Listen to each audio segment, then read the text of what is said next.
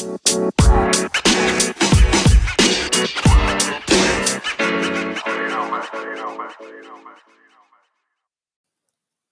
there, I'm Eric Peckham, and this is the Monetizing Media podcast. As with my Monetizing Media newsletter, my goal is to dissect business opportunities across the media, entertainment, and gaming sector. I'm joined by a leading entrepreneur, executive, or investor in each episode as we dig into a case study on their company, an investment thesis they have, or other tactical insights on business models, pricing, and creating loyal fans. Today I'm excited to dive into a conversation with Mikael Cho, the co-founder and CEO of Unsplash. In just a few short years, Unsplash has become one of the largest stock image libraries. Unlike Getty Images and Shutterstock, all photos on Unsplash are completely free to use with no restrictions on their use. Images from Unsplash's curated 2 million photo library now blanket the internet with 18 billion photo views in the last month and integrations in platforms like Medium and Squarespace. Of course, the obvious question here is, how do you make money by offering photos for free? Mikael was kind enough to do a case study, talking through how Unsplash developed its current business model. Mikael, excited to chat today. Yeah, same here, Eric. Thanks for having me. I'm eager to dive into the process you've gone through over the last couple of years in particular in growing Unsplash and figuring out its business model. I think you saw this big opportunity, which was there's an enormous demand for photos on the internet for all sorts of different use cases, but all the stock photo sites really go against how most people want to use photos. Yeah. And so you have provided this massive library of, free to use photos. You can use whatever for whatever. But obviously the question there is, well, how do you make money off of it? Yeah. And so I'm curious, I guess, to lay the context for us, walk me through the decision of, especially as you raised money for Unsplash and kind of turned it from a project into a business, the decision to really stick with photos being free and with no restrictions when no one else was doing that in the industry.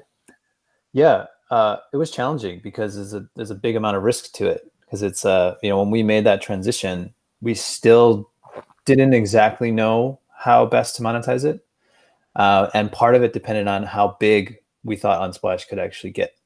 So we did start to see the usage numbers. They were more than like Shutterstock and more than Getty, and that was happening on a per month basis. And now it's more than Shutterstock, Getty, and Adobe Stock combined. And so when we were able to sort of map that out and see the spread, we're like, okay, the market, this is getting interesting where we could apply a whole new model, because previously like image use was more in the professional use case.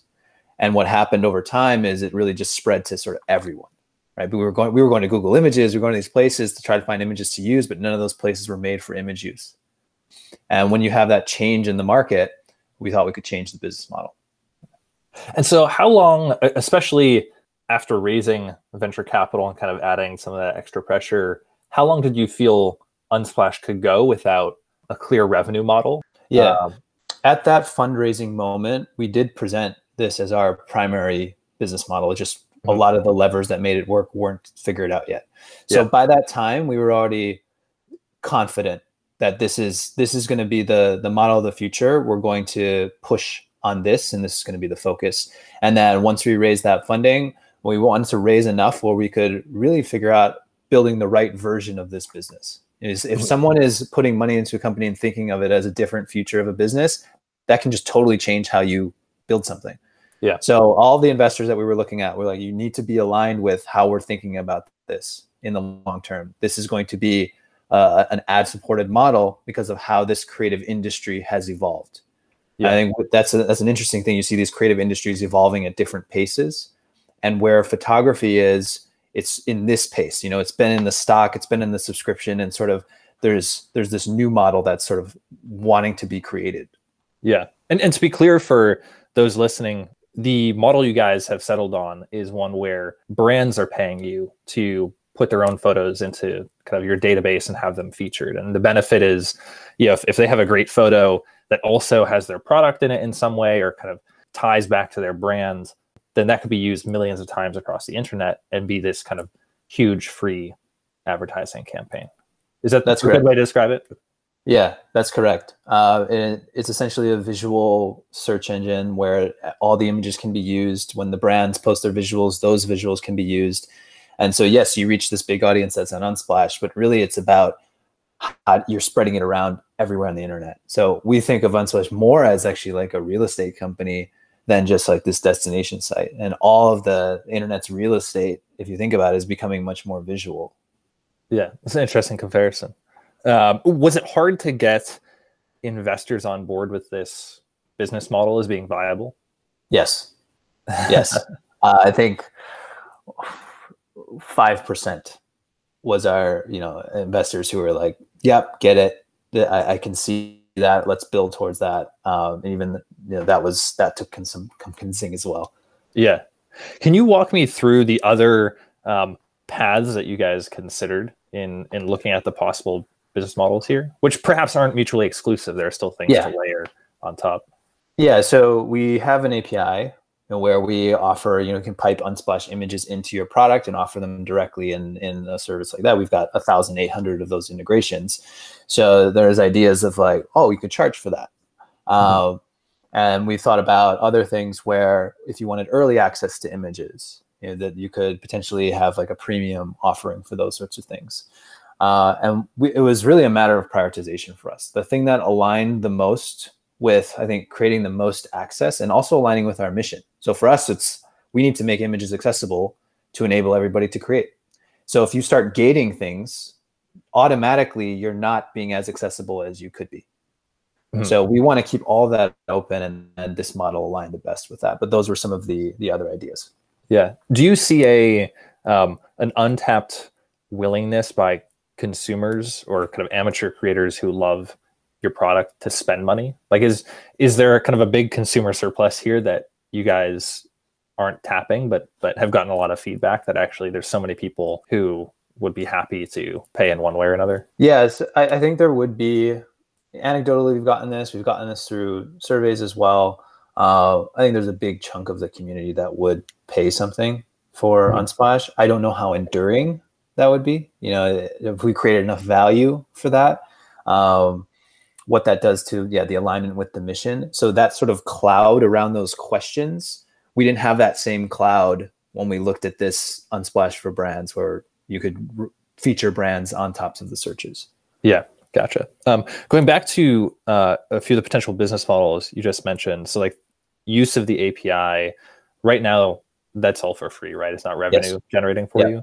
What's been your consideration there of why it started free, why you're keeping it free right now? And is there something specific you're still looking for or trying to evaluate in deciding whether or not that should change? Two main things. It aligned with the mission. So it keeps the access open, put it right in the images. So if you're in Medium and writing a blog post, for example, and you want to use that image for the blog post, you don't get hit with like paywalls and sizes, weird things, license conditions. We didn't want that experience. So that was first and foremost. And the second thing, it aligns with the business model of spreading the images. So having just a destination site, Unsplash, now you're competing with Facebook, Google, driving everybody to this place. Whereas we can actually compete across 1,800 plus destinations. And that just changes the game, because you've got, as a photographer, you're coming to post on Unsplash, you can have your image appear on this place, but you can have it appear everywhere. And because of the unique license, really where I found we did the most innovation was on the license. We've changed the license to be an open license.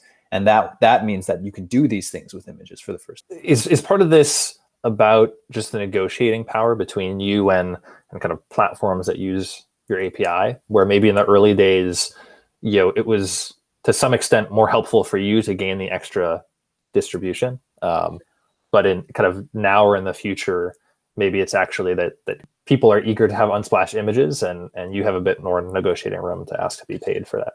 Yeah, I think there would be a chunk of API partners who'd be willing and interested to pay. We don't necessarily still feel like the core of this doesn't align with the mission, so we do want to keep it open. But to say that exists, that there's people who maybe want to pay, that there's more power to pay or have that ability to have it happen because people see how good the integration does from an engagement perspective, I think that it is there. We've just really chosen to keep this aligned with the mission and the current business model. Yeah, gotcha. Speaking of the current business model, can you give us a state of where that stands right now, kind of when you launched it, and then how many brands have gotten on board thus far?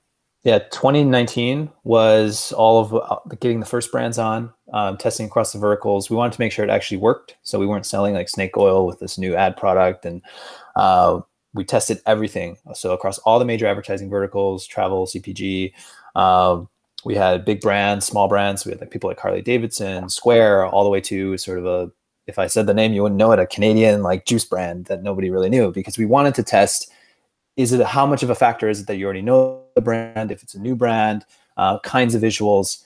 And what we saw across the board was Unsplash was statistically significant in terms of how it could impact brand lift. So this is measures all the way from brand awareness through perception down through purchase intent. Whether you're a big brand, small brand, whether the visual had the actual like branded product in it, and sometimes when it wasn't even there. So we worked with like Maldives tourism. There's nothing in the actual image that says Maldives tourism. And the reason that happens is when people would share these around, it would still say like image from Maldives tourism as the crediting.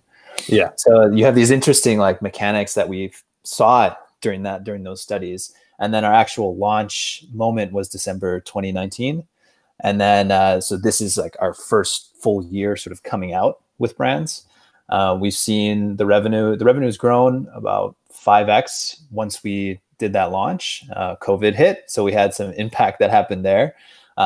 We lost some deals, were paused, but others actually continued through, and we're still really early in getting some of the plans of some of the brands. So I think that still spoke to the effectiveness that a lot of the brands saw. They said, oh, this is something unique. There's something that's potentially here that we could still do, and we see value in it. And even if it's new and something that we haven't done before. Yeah.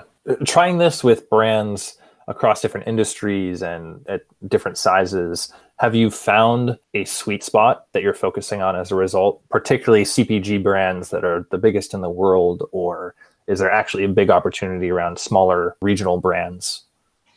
Yeah, right now, the way the site really works the best in the targeting and everything, it's global or North American focused type brands, because these images get used all over the place, right? So you might be reading an article and I might be reading an article and we see this image of Harley Davidson on it.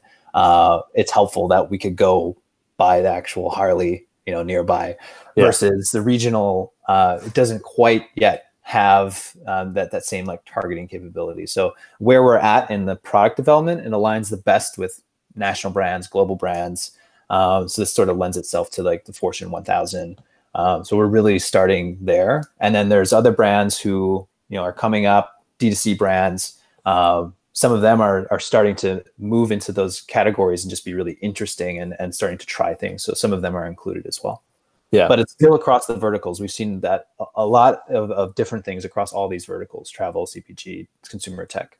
Yeah. What pricing structure have you settled on in terms of are brands paying per image? Are they paying on a performance-based model of how many times these images get used? What structure has been most effective?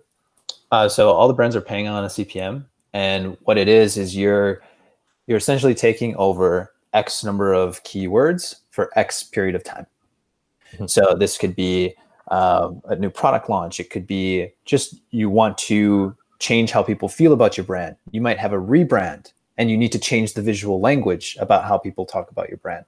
And this is the way that you can seed that. You sort of put these images there and you're having them rank up. Most of our campaigns will run 6+ months because of that. So in actually order to shift perception at scale, you want these images sitting there, for a long enough time so they can really get used. Are you able to give a range of kind of generally how much these brand deals are?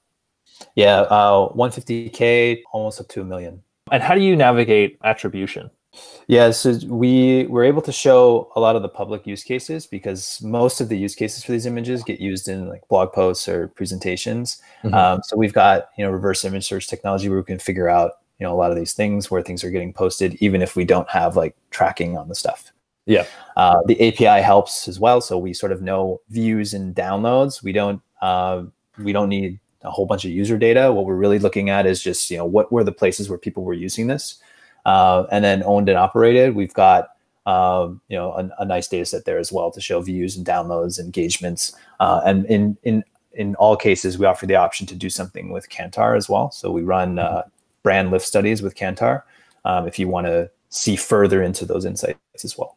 So what's coming down the line, if anything, that we haven't talked about in terms of monetization strategy and how that ties into the product of the future?